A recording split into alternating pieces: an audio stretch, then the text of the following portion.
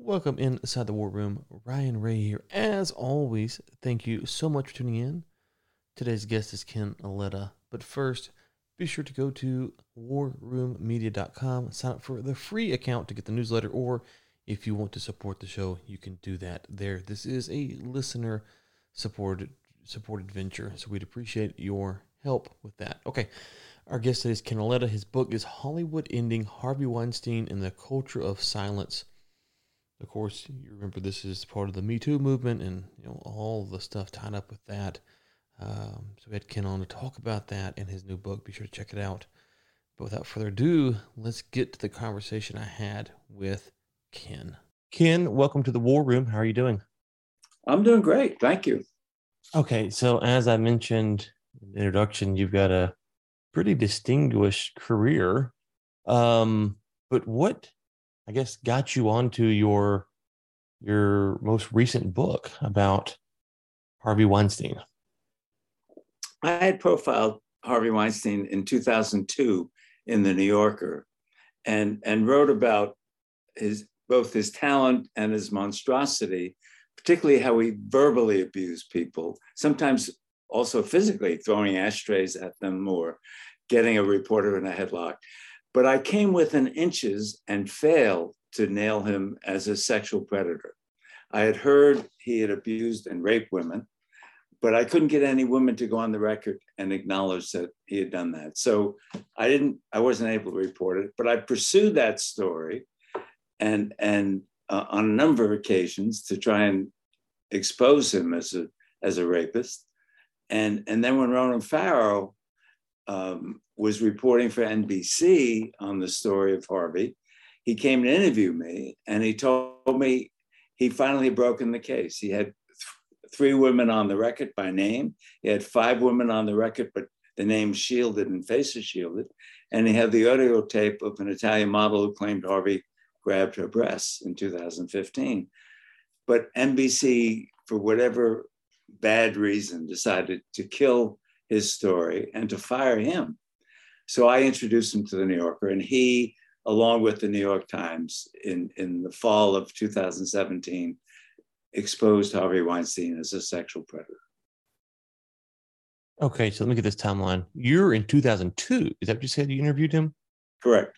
Okay, so let's go back then. Was it just a different societal culture where maybe coming out, talking about these kind of crimes wasn't as conducive? Was it just not enough sources? Why do you think the story couldn't get traction in 2002?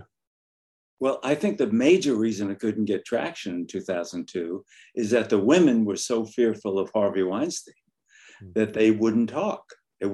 I confronted Harvey in 2002. Did you rape Rowena Chiu at the 1998 Venice Film Festival? He denied it. I couldn't find Rowena Chiu. She was somewhere in Asia at the time. And the woman who was with her in bringing a claim against Harvey at the time, Zelda Perkins, was in Guatemala. I tracked her down there and she refused to speak.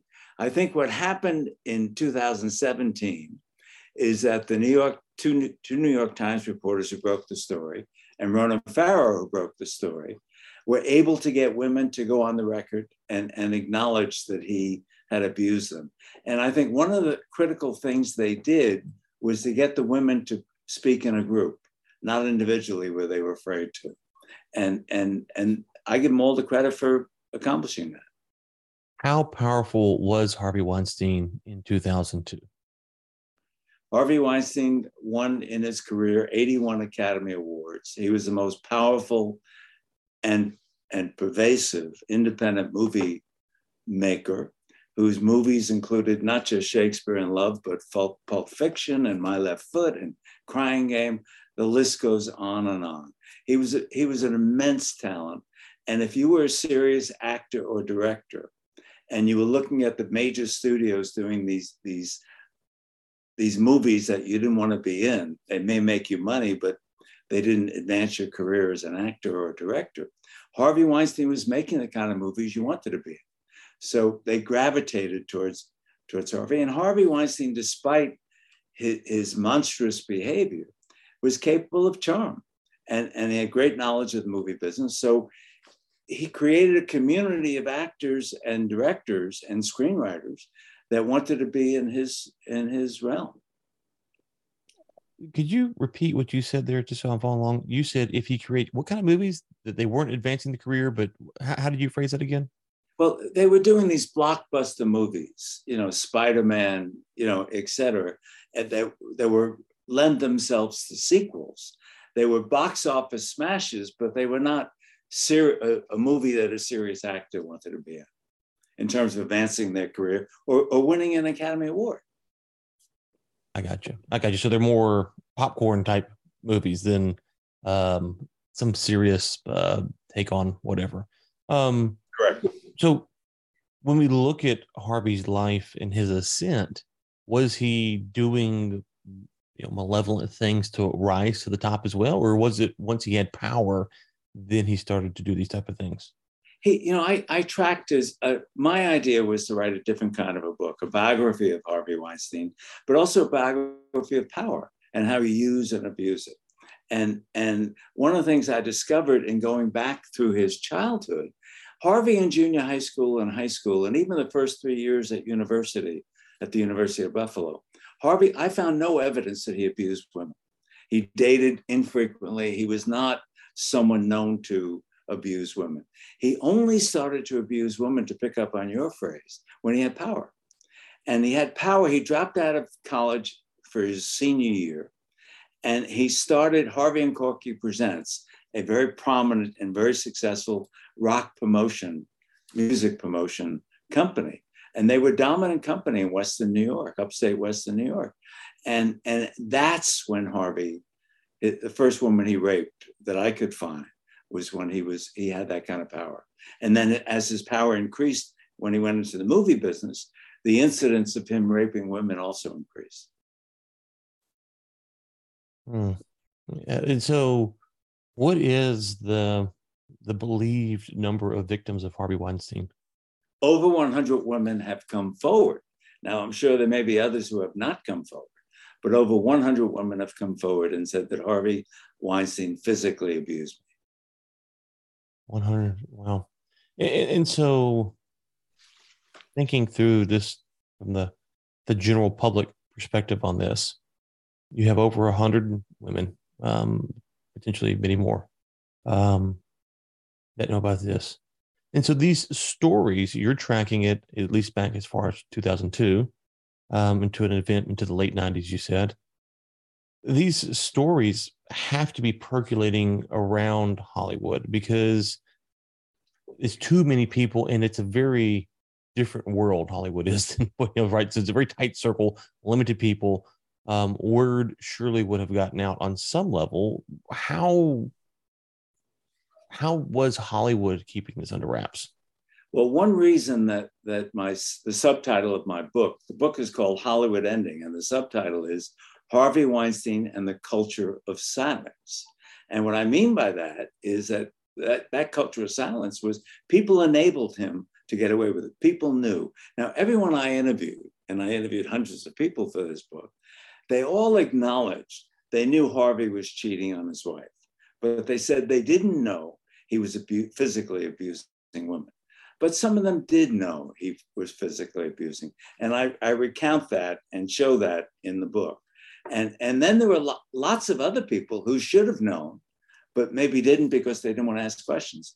But Harvey understood that a key to power, his power, was fear.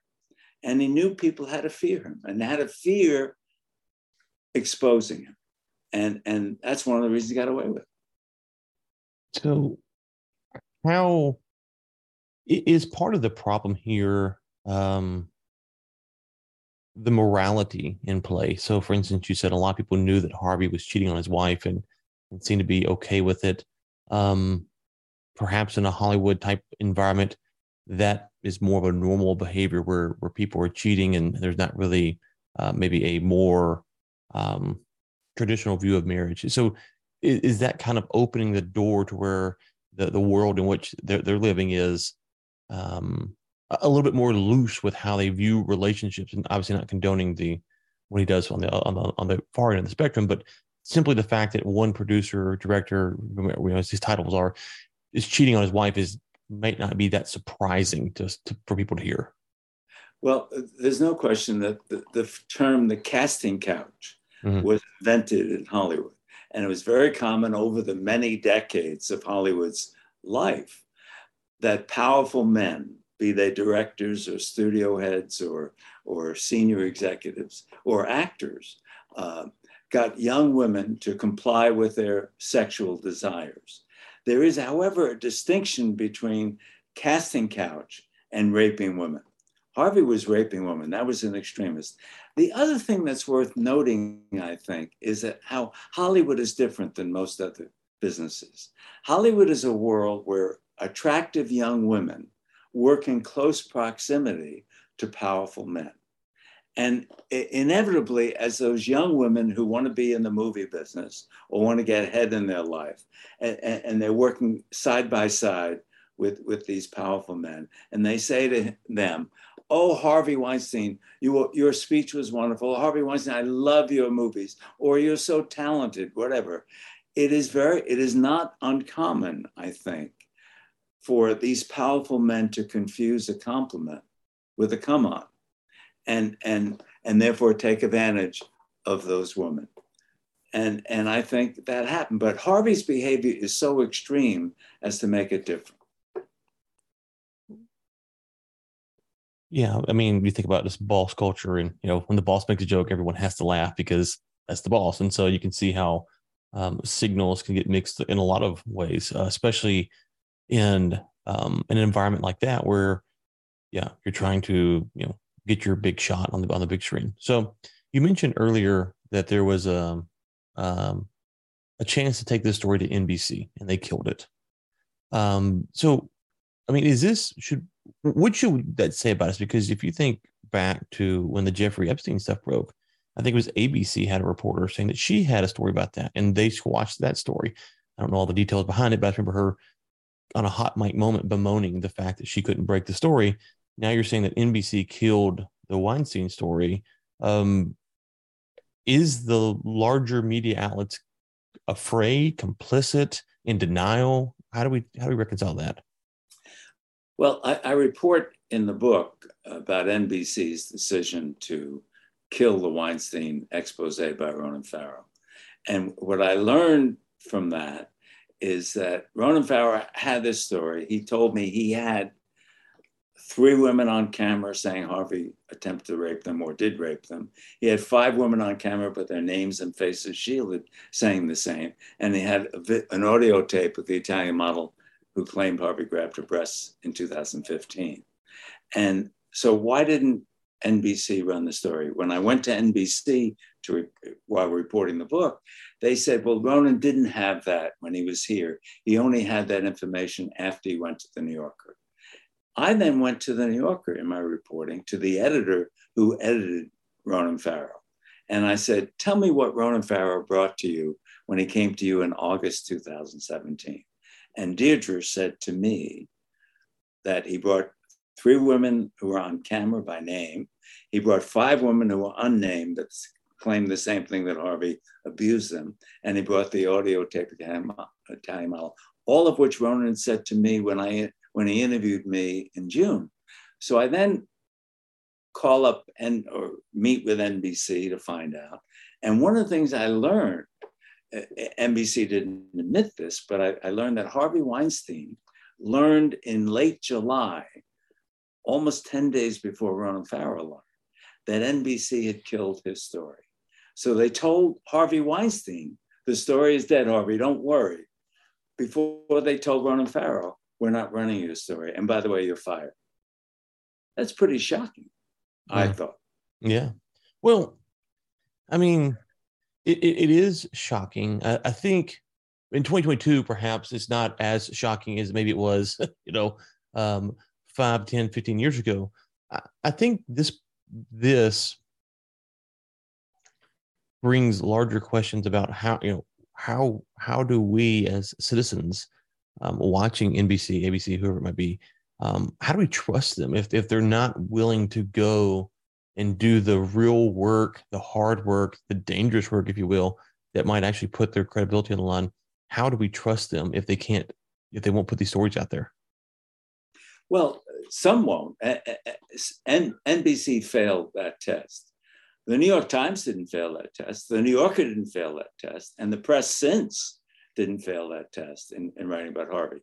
So the basic question underlying what you're saying is, did the press know before NBC or simultaneously that Harvey was abusing women this way? I mean, I thought I knew in 2002, but I couldn't prove it. Without the woman to acknowledge, I went to Harvey, he denied it.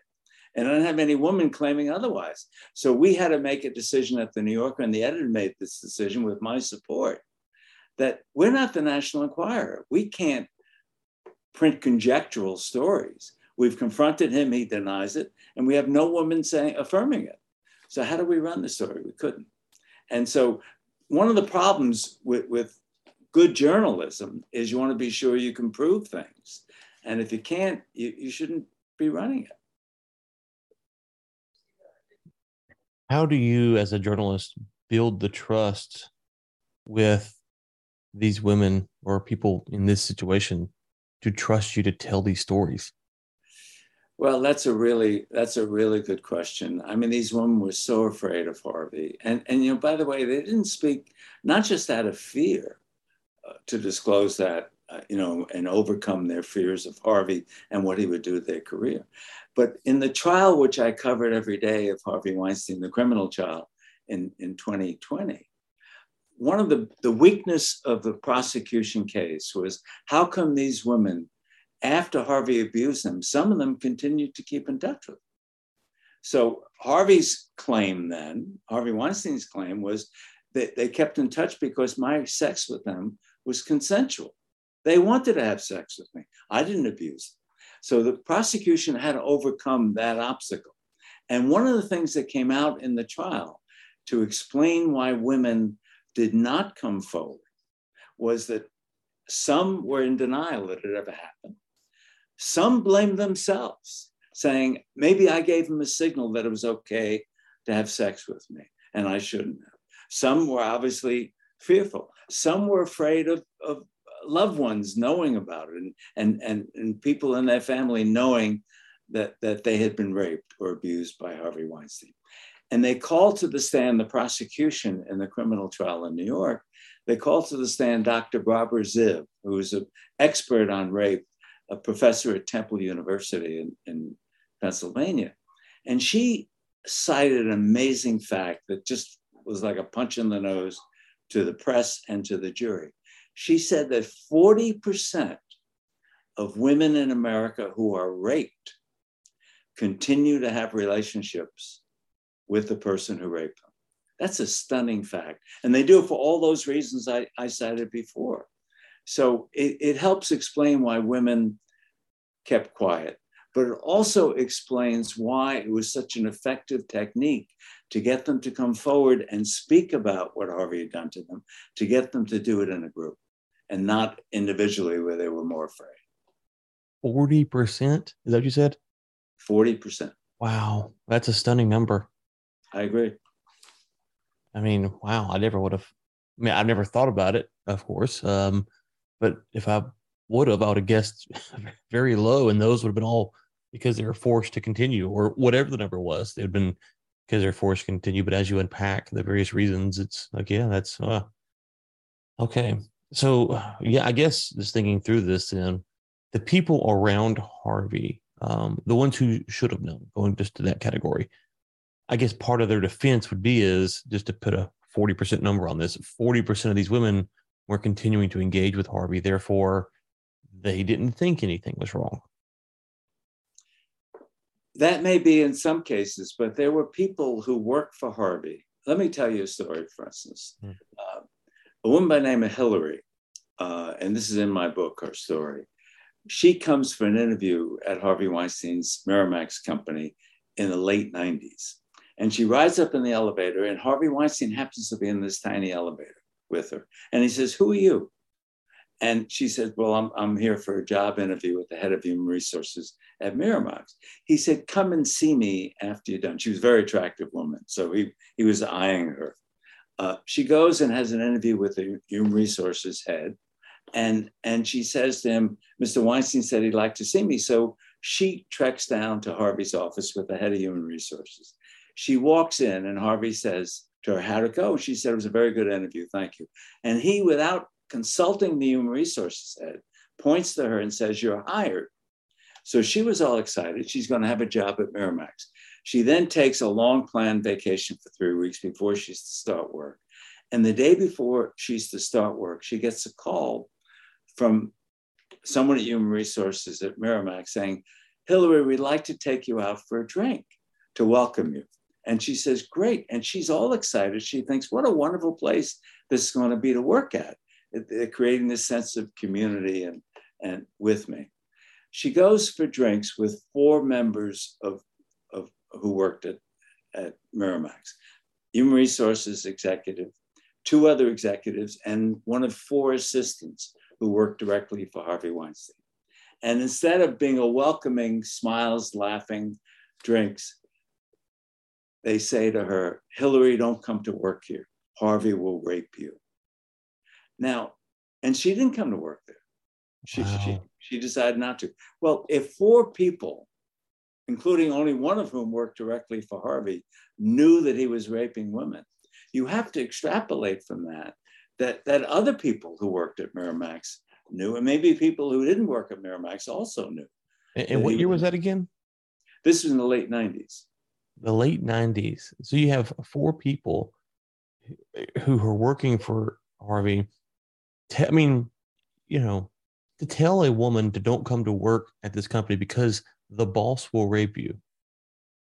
I mean, it's just a stunning thing to say. It's not as if you've left the company and you're saying, hey, don't go work there because that dude will take advantage of you. You're actively employed and you're saying, like, was there thoughts of charging those people as being some sort of accessory to these crimes? Well, I mean, no, I don't think there was, but you certainly wonder. They are complicit. I mean, why they continue to work there? Why didn't they go to the authorities? Why, by the way, Harvey Weinstein was raping women in the mid-70s, starting in the mid-70s.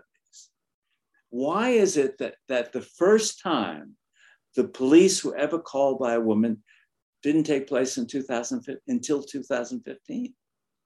So he was never exposed in all those years. No one ever went to the police. They were afraid to. I mean, the first woman he raped, Hope D'Amour, who I interviewed, she was an assistant of his at Harvey and Corky Presents in Western New York.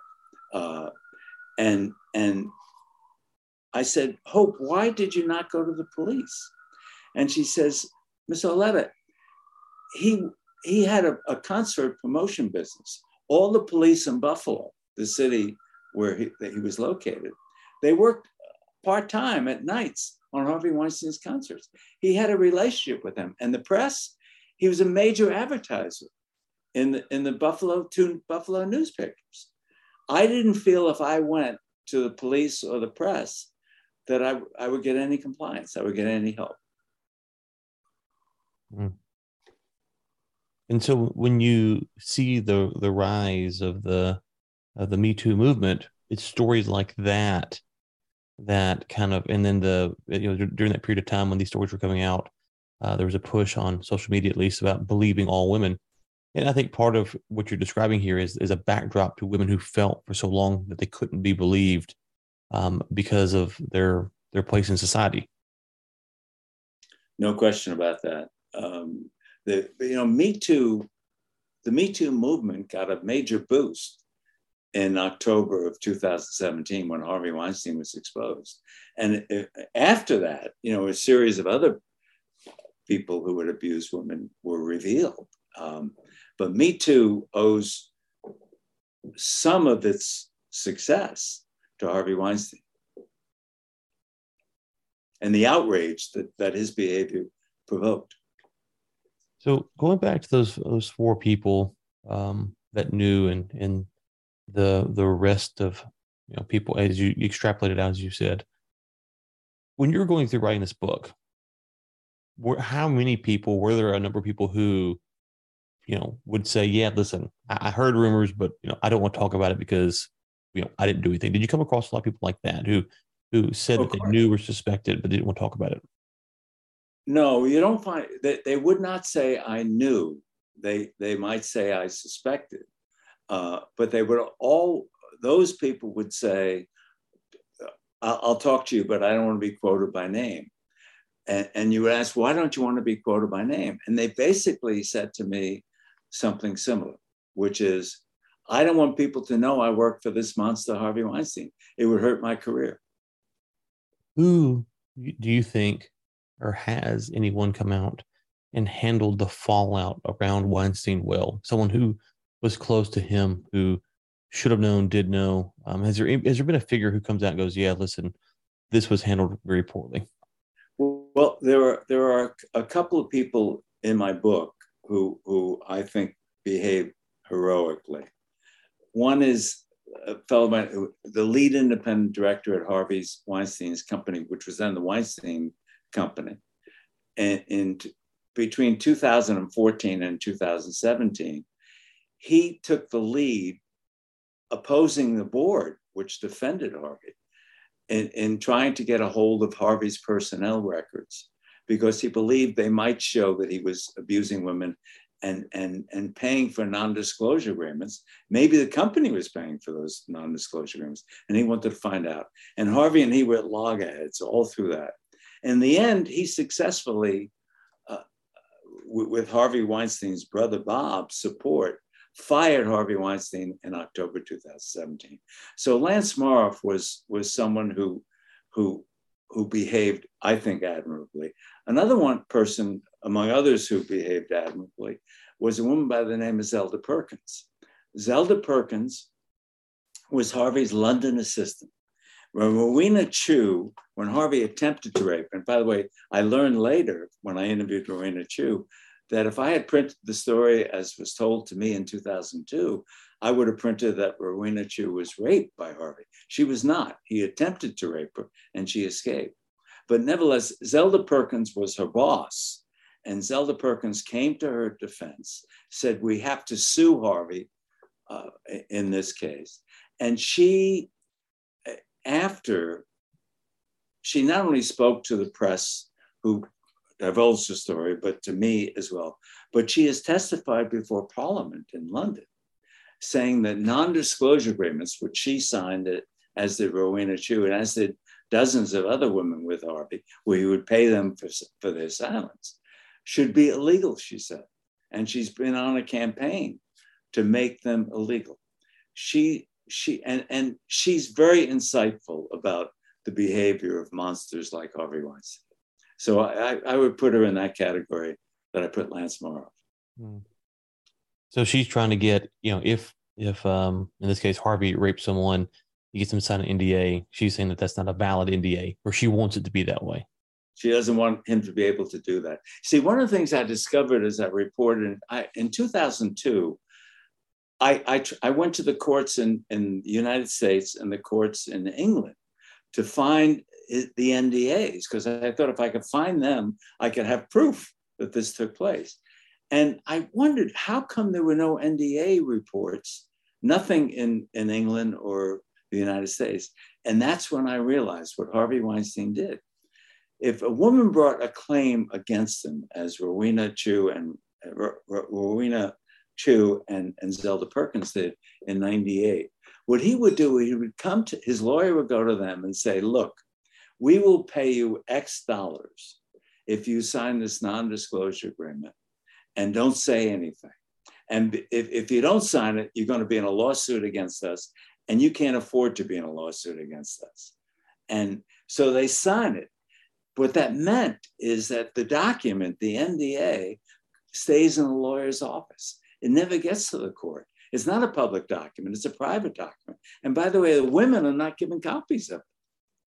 So the reason I couldn't find the NDAs is they were locked up in Harvey's lawyer's office. Perhaps that might be a better step, is to make them be required to be recorded, because then you'd have to be valid, you'd have to record all these NDAs.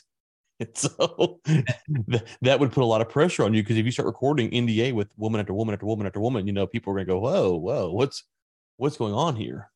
It'd be a real problem for someone like Harvey, because the whole purpose of him agreeing to an NDA is that it was risk free, but the risk would be there if it were possibly becoming a public document. So let's unpack a little bit about the role, if there is any, from your perspective, of social media, YouTube, TikTok, whatever, Instagram. Going back to the 70s, if you wanted to be famous, there was really one path, primarily through Hollywood. I guess you could be a national radio broadcast host or something like that in New York, but the movies, TV, that's all Hollywood. By 2015, you have internet culture where there are other paths, and independent movies are being made at a higher clip probably than ever before. Do you think that while Hollywood still has the lion's share of the power and the ability to create stars, do you think that some of that kicking against the system, decentralization of power, opened up the door to prime the pump, if you will, to break some of this cultural silence? It might have, and it might in the future. There's no question that in the wake of Harvey Weinstein's exposure, men are much more self-aware of the risk of abusing women. Now, whether that's a short-term success or a long-term success, the jury's still out. We don't know whether the culture of Hollywood would change. But there's no question that Hollywood itself is changing. The weakness of movie theaters, for instance, for the reasons you've described, is palpable. And whether they can come back, or whether the streaming services are the future. And even the streaming service, Netflix is undergoing some financial difficulties, and now has agreed to do something they said they would never agree to, which is run ads on Netflix. So, there are big changes still taking place, and they will continue to make changes. And as those changes take place, the way Hollywood works will also change. You're not going to have the big paydays for actors in the future the way you've had in the past, for instance. What do we make of, or should we make of anything of people's desire to become famous, their willingness to, in some cases, compromise, and then in some cases use the power like Harvey Weinstein did to subject people to rape and terrible things? As a society, how do we talk about fame, whether it's a good thing, a bad thing, and the perils around it? It's, if I understand the question, you might reframe that for me, Ryan. Yeah. So, I think about this story with Harvey Weinstein, and just the ascent to power. We've talked about the negative side, which is Harvey Weinstein raping women. You also mentioned the casting couch, which is consensual. And so there's and then I'm sure there's people who can skirt all that and do it without having to get involved in those things. It seems that there are dangers around this quest to be famous, maybe more so than in a traditional job. Should we talk about that more as a society, that, hey, listen, if you're going to go be in this Hollywood realm trying to be a star, there are potential pitfalls that you had to watch out for? Oh, there's no question about that. Even, the casting couch, when you say it was consensual, it was also coercive. Those women were not, many of them didn't want to have sex with those men, but it was a career advancement move. But that's coercive. If it's not volunteered. But there's no, actually, you can make an argument, I think, that social media places more of a premium on making it easy for people to search out to become famous and behave in ways that, you find, why are you being an exhibitionist that way. Why are you doing that? But everyone has their 15 minutes of potential fame then. It's democratized fame. Yeah, and to be clear, I'm not saying that all casting couches were on the up and up. I'm just saying that yeah, because in 2022, you want to make sure you clarify everything. Okay, what was your biggest lesson that you learned, or biggest thing that you uncovered writing this book that you didn't expect to find going into it? That a couple of things. One is that if you go back into Harvey's childhood and talk to people who grew up with him or were his friends, the influence of his mother, Miriam, was a surprise to me. She was a very dominant person. She yelled all the time, as Harvey yelled all the time in his office. I mean, she normalized yelling behavior. And the yelling was so pronounced that his friends, they played poker at a different house every weekend, but they refused to play poker at Harvey's house. Why? Because his friends said Miriam yelled all the time. It was too uncomfortable to be there. So that was a surprise. The other surprise is the relationship between Harvey and his best friend, his brother Bob, who was 2 years younger than he. And they were business partners, equal business partners. They talked 5 times a day. They were dominant forces in the movie business together.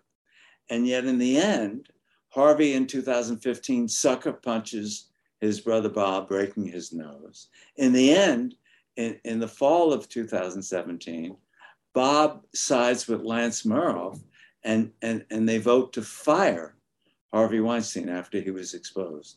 So the dynamics of that relationship over 60 some odd years between the Weinstein brothers is one that was fascinating and a surprise to me. It was Shakespearean. What's the one question that you wish you could have had answered that you couldn't get answered writing this book? In the end, I had all the tapes of my interviews with Harvey for the New Yorker in 2002, which I use anything up to 2002. I had Harvey's voice on a number of things. But from prison, we had email exchanges. And he agreed to talk to me knowing I'm doing a biography. And so I have 25 or so email exchanges with him, which are recounted in the book. But one of the questions I asked him, which he didn't answer, which goes to the heart of your question. I wanted to ask, and I did ask, and he didn't answer. Harvey, after you raped, let's say, Jessica Mann, who was a principal witness against him in the New York criminal trial, after you raped Jessica Mann and you put your head on a pillow at night, how did you explain to yourself what you had just done? Of course, he never answered that. I suspect if he had answered it, he would have said it was a trade. She wanted something from me, a career in the movie business, and I wanted something from this beautiful woman, sex. It was fair exchange. She willingly made that. It was consensual. Final question here for me. How do we go about, you've covered this story in depth. You've dealt with the brutality of this. And also, I'm sure there's a lot of times where you're trying to uncover what the truth is. How should we go about discerning these stories when it's not obvious? It's just a little bit more he said, she said, who is telling the truth? What advice would you give to just the average person when trying to figure out who is being the honest party in these situations? Boy, it can be tough. I saw that at the trial every day where these women would testify and Harvey's lawyers would challenge them. They would say he raped me, and Harvey's lawyers would say, no, it was consensual. She wanted a relationship with Harvey. There's no substitute for asking questions again and again and again. And if you can find a witness, an independent who could confirm or deny something, that's valuable.